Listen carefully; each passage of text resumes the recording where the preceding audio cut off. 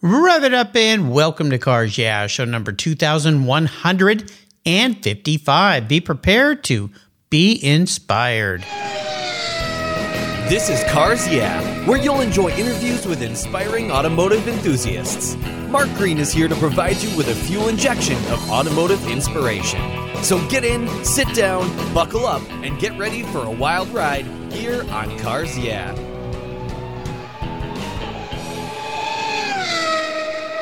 Hello, inspiring automotive enthusiasts, and welcome to Cars Yeah. Today I'm in Gaffney, South Carolina, with a very special guest by the name of Mike Hembury. Mike, welcome to Cars Yeah. Do you have any gear, and are you ready to release the clutch? I am ready, sir. Let's do it. All right, we'll have some fun. Now, before we get into your life and this very cool book that you've written, and your good buddy Al Pierce was on the show yesterday, he shared this with me, but I'd love you to share one with me. What's one little thing that most people might not know about you, Mike? Well, I've been a sports writer most of my career, but there were a few years sort of in the middle there where I wandered away from sports and did some news coverage. And one of the really cool things I got to cover was the launch of the first space shuttle in 1981. Oh my gosh!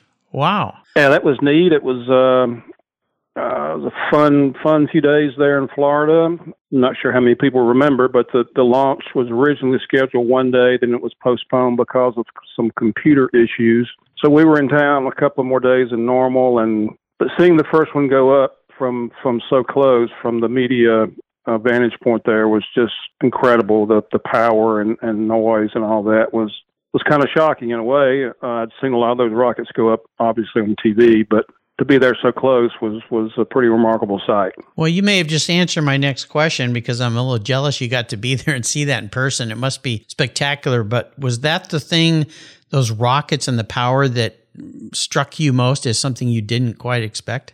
Yeah. I was not prepared at all for the raw power of it. And I guess other than obviously some of the technical people, we were closer than anybody to the actual pad, and we weren't really that close. But it kind of startled me how much you could just feel the power when the thing went up. It was very impressive. If you ever have a chance to be at the Cape, when any of those rockets go up, it's well worth the trip just to experience it in person. I gotta think it's a little bit like being at a NASCAR race, and the first time all those cars come around in a pack, and if you're lucky enough to be sitting down close to the track, it kind of just sucks your breath away.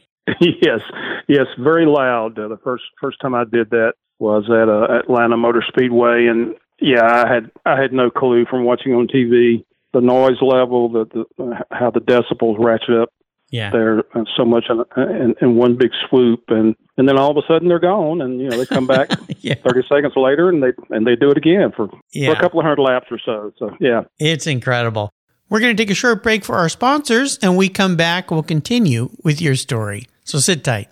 Summer is here, and that means long, hot days. Oh boy. Covercraft's UVS custom sunscreens are quality made and are incredibly fast and easy to use. Your UVS sunscreen is custom tailored for your vehicle, and their accordion design ensures easy storage. Not only do they protect your dash and interior for maximum protection while parking in the sun, sunscreens keep your vehicle's interior significantly cooler. They are durable, they're dependable for years of use. I have one for all my vehicles. Every time I park my car, my Covercraft sunscreen goes up in the window. You can choose from a variety of colors, including the original, Premier Series, and Carhartt designs. Your sunscreen is manufactured with the quality and attention to detail that's been the standard for Covercraft since 1965. And they make a really great gift as well. Get your summer deal today. Use the code YEAH21, YEAH21, at covercraft.com, and you'll get 10% off your Covercraft order. That's right, 10% off. Use the code YEAH21 at checkout. Covercraft, protecting the things that move you. I was talking with a buddy of mine the other day, and he asked me about American Collectors Insurance. He said, "While I listen to you on Cars Yeah, you're always talking about agreed value collector car insurance. Well, I insure all my cars on my regular auto insurance policy, and I've done it for years. Why use a different company for my collector cars? I get a multi-car discount. Isn't that good enough?" I suggested he call his carrier and ask how much he would get if his collector car was totaled or stolen. He called back and said, boy, that was a scary conversation. The value of my car wasn't even close to what it's really worth. Thank you for the education, Mark. So don't just hope for a fair claim settlement. Be certain and know exactly what you'll receive with an agreed value policy. American Collectors Insurance has been protecting enthusiasts since 1976. Give them a call today for your personal agreed value quote at 866-ACI-YEAH. That's 866-224-9324. Tell them you're a friend of Mark Green's at Cars Yeah. American Collectors Insurance, classic car insurance designed by collectors for collectors, automotive enthusiasts just like you and me. That's American Collectors Insurance. Well, let me give you a proper introduction. Mike Hembree is an author who's written about auto racing for 50 years, and he has authored 14 books, including 7 racing titles. Today, we'll be focusing on his latest book, which is titled 50 First Victories, NASCAR Drivers' Breakthrough Wins. It's a book he co-authored with yesterday's guest, Al Pierce, and is published by my friends at Octane Press. They produce some wonderful books. Mike worked for NBC Sports, has also worked for USA Today, Auto Week, the Greenville News, the Columbia State, the Speed Channel, and other publications and a website. His newspaper career also includes coverage for the NFL, the NBA, Major League Baseball, the Olympics, and professional golf, and launching rockets into space, too. He is a 7-time winner of the National Motorsports Press Association Rider of the Year Award and has won the American Motorsports Media Award of Excellence. We'll be back in just a moment, but first a word from our sponsors, so give them a little love. They're the reason we have gas in our tank here, and we'll be right back. Buckle up. We're going to be talking about NASCAR. So, Mike, we are back. Now, before we get into this book, which I really like for a variety of reasons, I want to go way back in time. How did you get into the career path that you're in? Because when your buddy Al talked about this, it was a very unique way that he pretty much walked into a place, said, I need a job right after his tour in Vietnam. And the guy said, well, can you start right now? And he said, yes. And he sat down, and 35 years later, I think he was in the same seat. So how did your career start in writing? Yeah, I can give you the short version. When I was in high school in the 11th grade in English, our research paper topic had to be about a profession that we might have an interest in. And I had my dad had always been a newspaper buff. He read the paper every morning, first page to last, including the comics. That kind of got me hooked on reading newspapers too, and I gained an interest in possibly being a sports writer. So I thought I would do my research paper on that, and as part of that, we had to try to interview somebody in that profession. I sent a letter to the local newspaper sports editor with 10 or 12 questions, never really thinking he would respond. I thought he was a really busy guy. A few days later, I got an answer back with just voluminous responses to my questions. And at the end of the letter, he wrote, we occasionally hire high school kids part-time to answer the phone and do various tasks around the sports department, and let me know if you might be interested. And I called him that day because, yes, I was interested, and started working there in the 11th grade and the 12th grade, and that was the beginning. It's a great golden nugget for young people listening or anybody listening. Just reach out to people. And these days, so many people really never reach out. I mean, a phone call, everything is done by email or text message, but reach out to somebody and express an interest. And I've found that in the auto world, a lot of people are willing to help you get started. But a lot of people don't know that they wouldn't even have the wherewithal to do that. So that was pretty astute of you as a young person. Yeah, I was kind of shocked by the whole thing. I sort of had this guy as an unapproachable person. I read his columns every day, and he was sort of like my hero in that way when I was a kid. And to have him actually respond to me and then later invite me up for an interview and to hire me was just an incredible moment. You know, you just kind of got to step out sometimes and take a chance, and that one worked.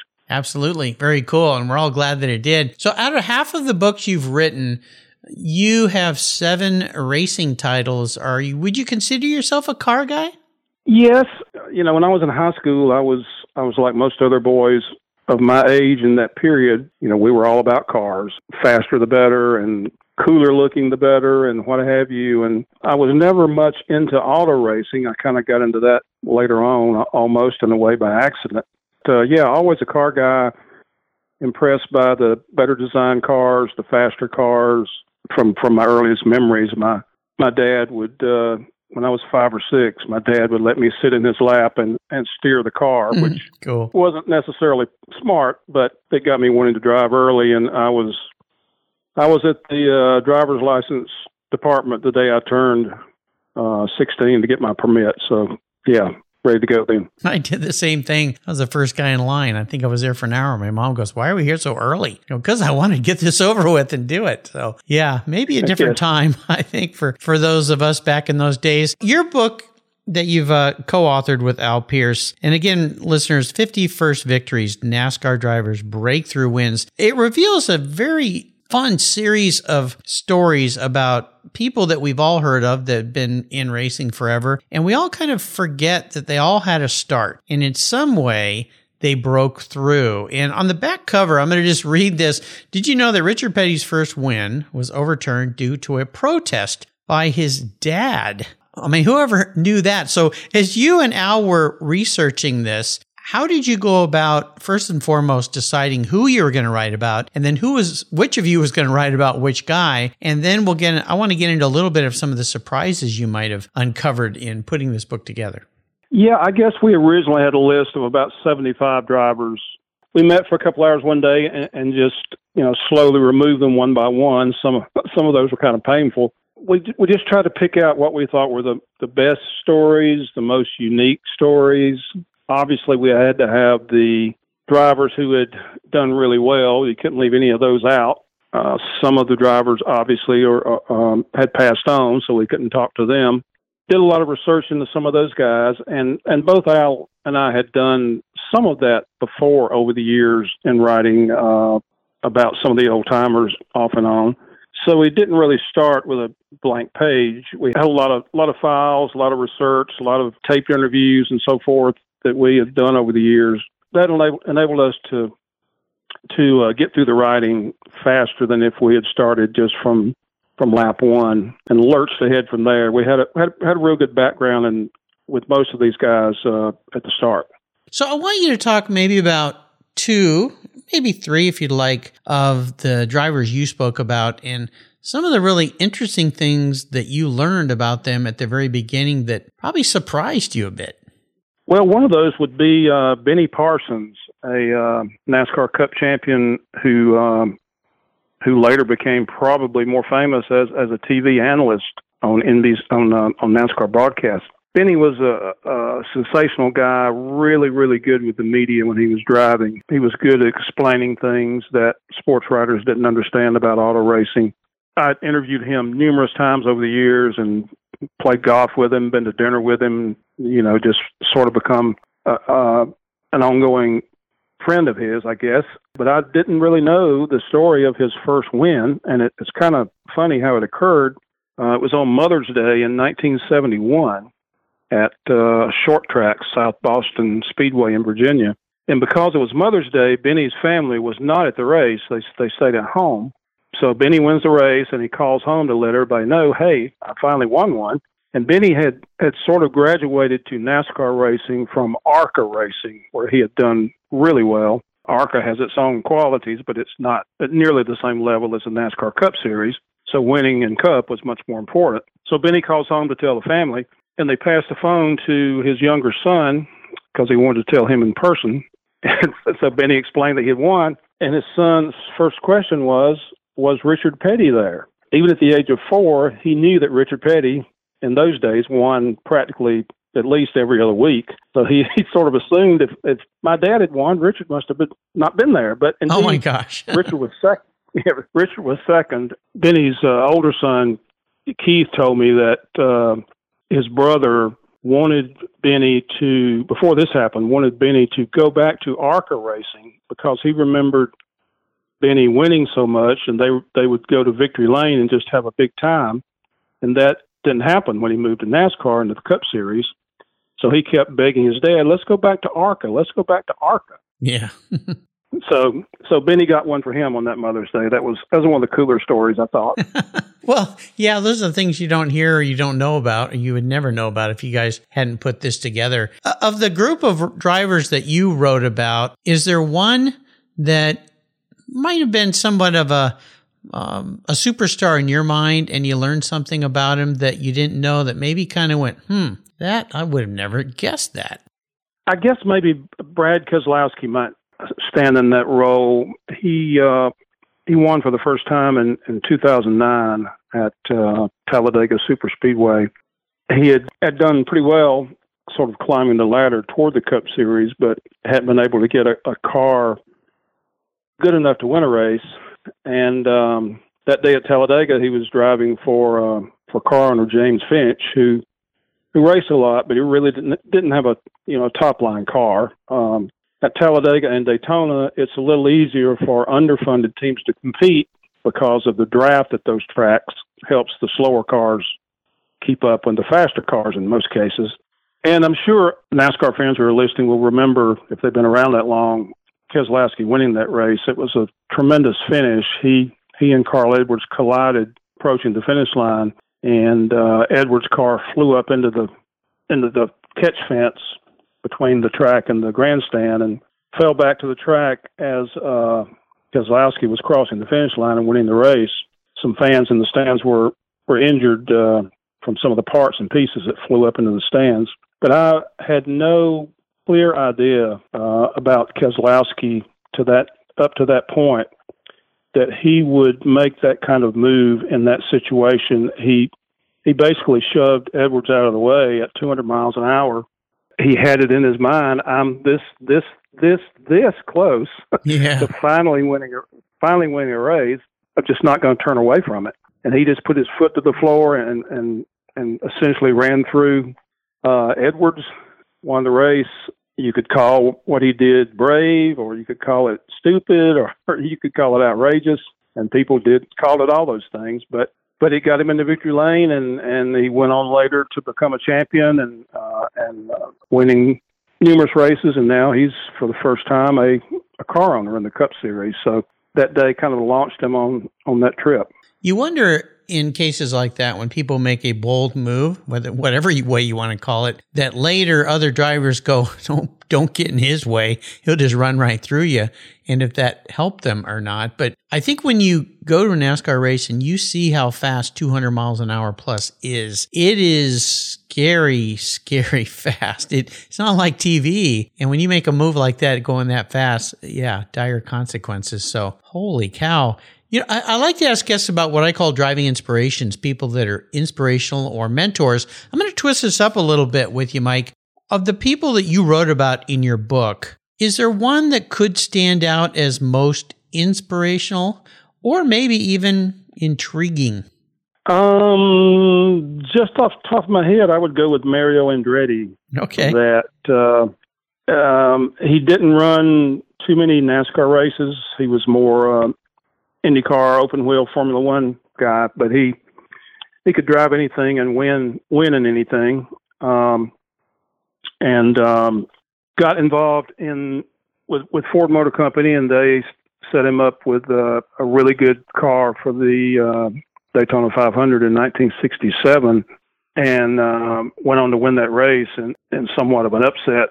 Mario remains to this day, now in his 80s, I guess, an inspiration to so many people in auto racing who drive, and in other auto racing circles, mechanic, media, people who drive another series and never even really met him. Just the depth and breadth of his career has just been astonishing at what he's been able to achieve, and he's done it largely being a really good guy.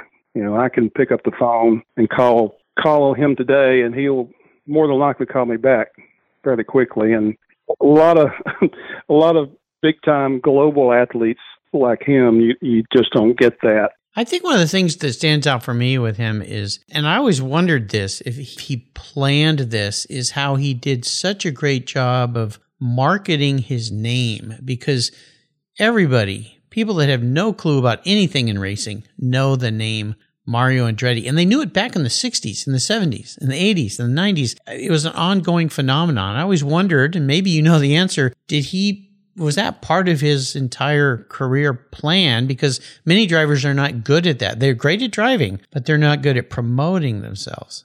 Yeah, I would be surprised if he had that thought in his mind in the early years, but he certainly has traveled down that lane admirably since he became a winner. And, he has such a cool background, coming over with his family as a kid from Italy and not knowing any words in English except maybe win. He probably knew that word. Just started racing with his brother and banged up old cars and made his way up. And, when you say his name, and I just thought about that when you said it, Mario Andretti, it just kind of rolls off the tongue like he's Italian royalty or somebody who should be famous. Oh, I know. and in fact, he did become famous around the globe. So yeah, one of the top people in motorsports and sports in general that I've run across in my career. No Definitely. question. How many police officers walked up to a guy that just pulled over for speeding and called him Mario? I think there's been a lot. There's been a lot of them. We'll take a short break for our sponsors, and we'll be right back.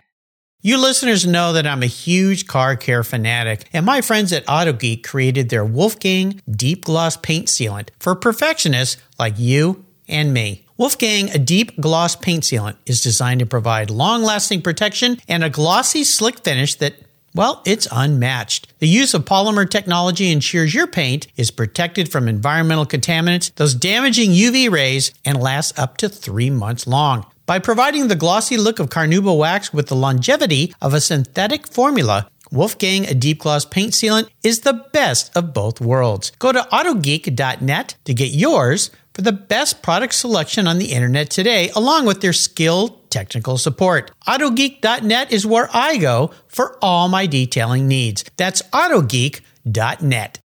Jim Canova is a past guest here on Cars Yeah, and he's detailed over 8,000 vehicles. And that kind of professional experience leads to innovation. He was tired of uncomfortable stools and creepers and being down on his knees when detailing cars. So as a result, Jim thought, you know what? There must be a better way. And he invented the Bumby seat. His unique design gets you off your knees and your bum onto a far more comfortable seating position for all your low-level automotive detailing. The Bumby seat, with its patented full flat design, allows you to adjust your position to the task at hand. Convenient side trays hold your car care products, tools, cloths, or a tasty beverage. Built for the toughest driveways and garage tasks, the Bumby seat has wheels that roll easily over almost any surface, and it makes a great around-the-home adjustable stool for hobbies, yard work, or take it to the car show. The full flat design makes storage a breeze.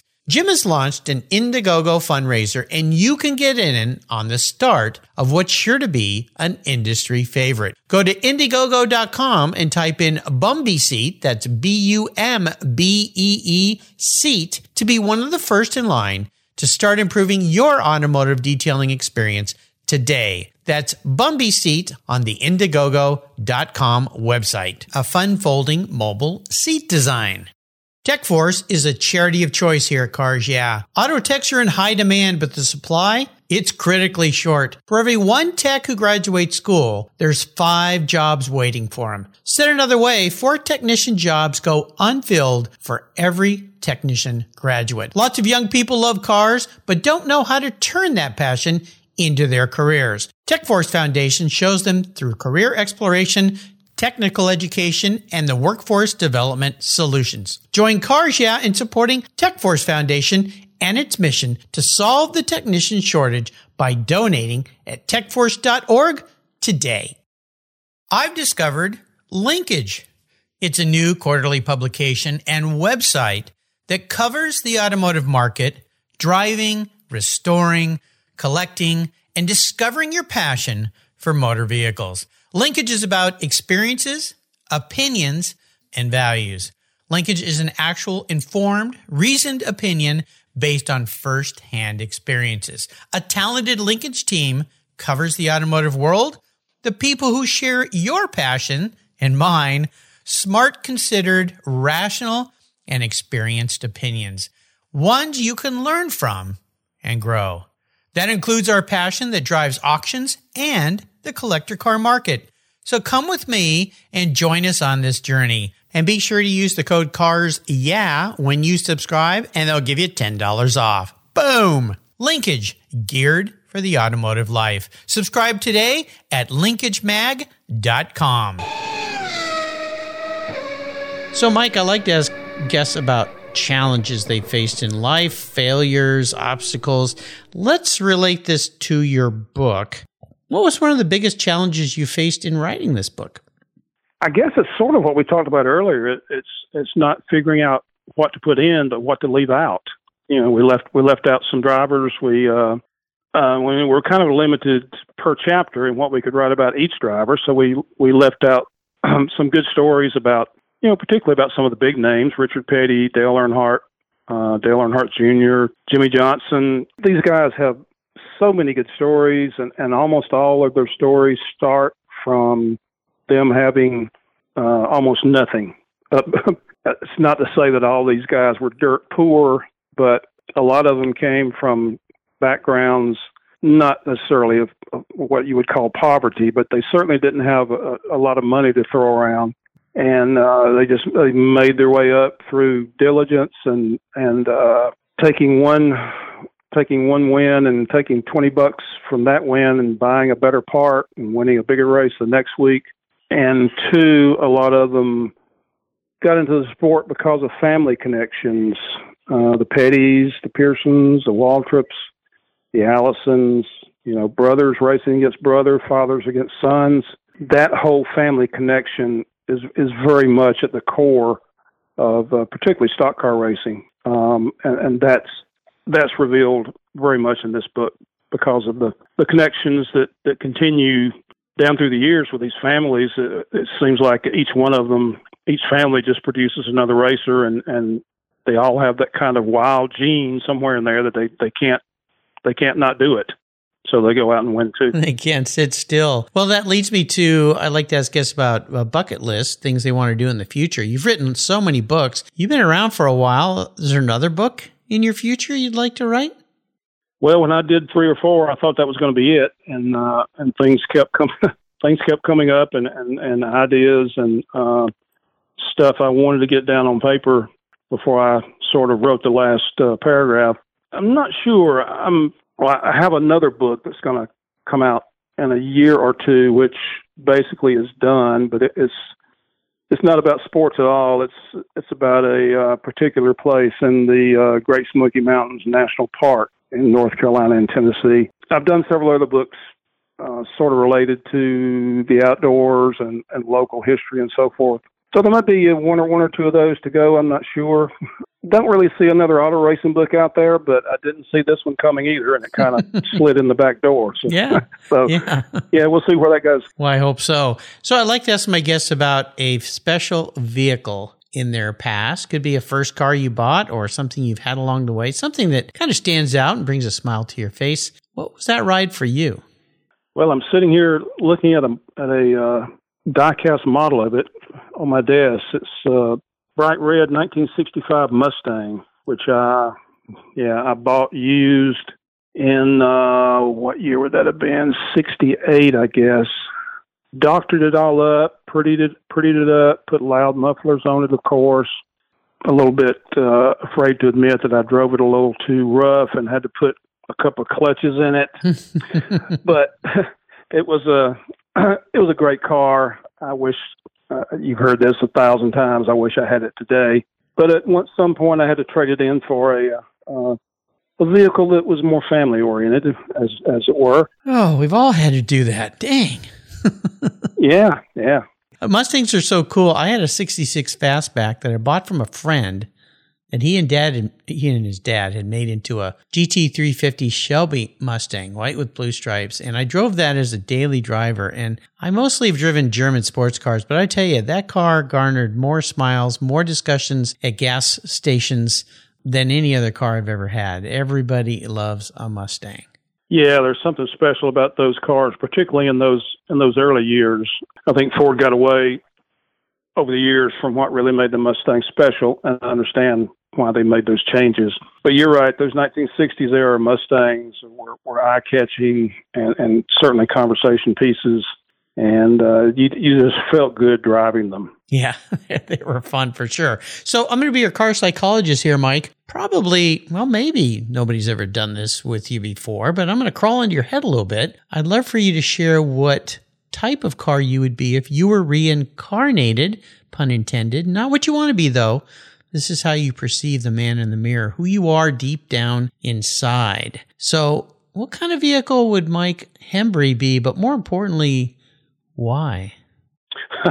Well, I think I would go with another car that, and I don't have one of these now, but I've owned two of them over the years, Mazda Miatas. Oh, okay.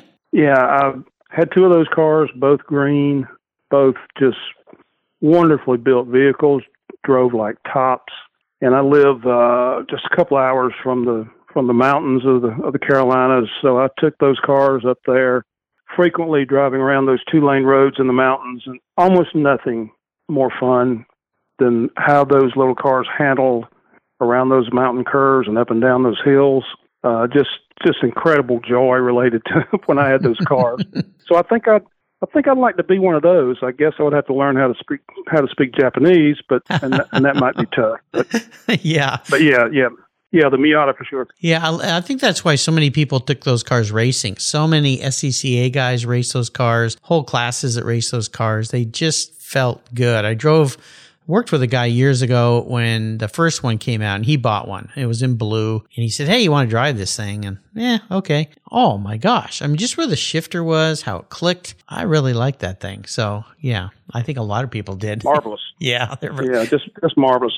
I intend on another one someday. There you go. So I always ask my guests about a great book. Of course, the book we're talking about today, listeners, 50 First Victories, NASCAR Drivers Breakthrough Wins, a book that Mike co-authored with Al Pierce, published by our friends at Octane Press. Definitely we'll put that on the list. But you've written some other books. Is there maybe one other book that you wrote that you're really proud of, that you think listeners who haven't read it yet should get their hands on? I did a coffee table type NASCAR history book some years back, which is, I think, still out there somewhere. It's called NASCAR, the Definitive History of America's Sport. A lot of research went into that one, and I don't want to overshadow the excellent writing in it, but the photography in it is just amazing. I'd recommend that one, and also a shorter book called 100 Things NASCAR Fans Should Know and Do Before They Die. It's part of a series done by Triumph Books some years back. It was there were 100 things Ohio State fans, 100 things Green Bay Packer fans, etc., and they decided to do one on NASCAR, so I got involved in that. Yes, good short read there. A lot of facts and figures in it. I'd recommend that one.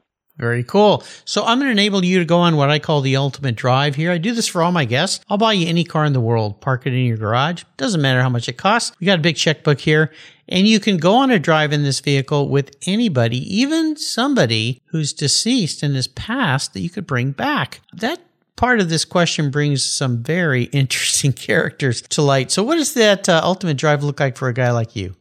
I think I would go with a Lamborghini. Oh my gosh! Well, okay, as long as I'm paying, right?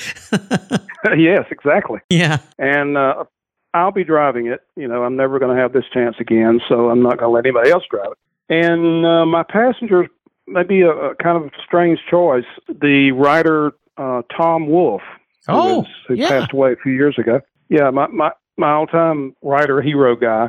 Read all of his books at least twice, and actually had the chance to interview him once, which was a kind of a highlight of my career, I guess. But always a lot of respect for him. I could ride around with him for a couple hours in this amazing car and just have a great time listening to him talk. Interesting you mentioned him, because way back, I grew up in Southern California. I was a surfer kid. And a friend of mine's dad was a member of the original Pump House gang in Wind and Sea in La Jolla, where I grew up. And Tom Wolfe wrote a book, The Pump House Gang. And I remember that gentleman gave me a copy I still have it. It's kind of an old tattered paper book. I think it came out in 66 or 7 or 8 or somewhere in the 60s there when I was a little kid and just starting to learn how to surf. In fact, that gentleman gave me a longboard, a Hansen longboard that was so heavy it took my friend and I both to carry it down to the beach and surf on that thing. But yeah, I think it's the same author, Tom Wolfe, The Pump House Gang. Is that a book you remember reading? Uh-huh. Yeah. Yeah, it sounds right. Yeah, very cool. When you got to interview him, even cooler. Wow. Yeah, it was great. Great. Yeah. Very cool. Well, you've taken us on a fun ride today, and I want to thank you and your buddy Al for putting this book together. I've told friends this was a great book to have on your nightstand or next to your favorite chair because you can open it and read 2 or 3 chapters and then come back to it again. It's a really fun read, and I learned so much about drivers that I never even knew. Could you share with us maybe some words of inspiration, a success quote, or a mantra before I let you go today? I would say, we talked about this a little earlier, just take the first step. You know, even with stories that I find difficult to write, once you get past that first part, the first sentence, the first paragraph, you get the foundation to it, and it's not as hard from that point forward. So take the first step out there and build on that, and typically you can move along. You know, I've had hundreds of authors, journalists, writers on this show, and so many of them have said very similar to the same thing, that if you want to write, you want to create, and this applies to everything, artwork, photography, gardening, whatever you like to do, wrenching, is just go out and start, take that first step. You said it more eloquently than I did. And then every day, just do another little step. Some days you might take more than one step. Some days you might not feel like doing it, but just go out and take another step. It's great advice. And eventually, you'll be at the top of the mountain, as they say, right? And I think another thing to mention here, too, is if you want to be a writer, if you want to just do a journal, you know, just for yourself, read as much as you can read. Reading makes better writing. Sometimes a book or a paragraph or even a short poem will inspire you in some way. So I tell classes I speak to this all the time. If you want to write, read. Absolutely. My son is writing his first book. Now, he works in IT tech. He's a UX writer, but he's writing his first book of fiction. And he reads like my wife reads and my daughter reads. They read just numerous books all the time. And he said the same thing. That's helped him a lot because he learns from different authors, different techniques and styles and ways of saying things. I think still to this date, Hemingway is his favorite because he said that guy could say so much with so few words. Very true. I agree. Yeah. I even found an app that you can use where you can write a paragraph and then you put it into the Hemingway app and it takes words out so that you can say the same thing with less words. Very interesting. Yeah. Sometimes, I wish I could speak that way. I tend to say too much, but follow the lead. Mike, hey, thanks for being so generous today and taking some time out of your busy schedule to share this book with us. Again, listeners, 50 First Victories, NASCAR's Drivers Breakthrough Wins, co-authored by his buddy Al Pierce, Mike Hembry, Octane Press. I'll put links to that on Mike's show notes page. Get this for your automotive library. You'll be happy just like I am. Mike, thanks for being so generous today with your time and expertise and sharing a talk with me today. Until you and I talk again, I'll see you hopefully at the races down the road. Thank you, Mark. You're welcome. Thank you so much for joining us on today's ride here at Cars Yeah. Drive on over to carsyeah.com to find show notes and inspiring automotive fun. Download your free copy of Filler Up, a fun book filled with gorgeous photographs of fuel filler fun, including quotes from more inspiring automotive enthusiasts. Download your copy today, and we'll see you next time on Cars Yeah.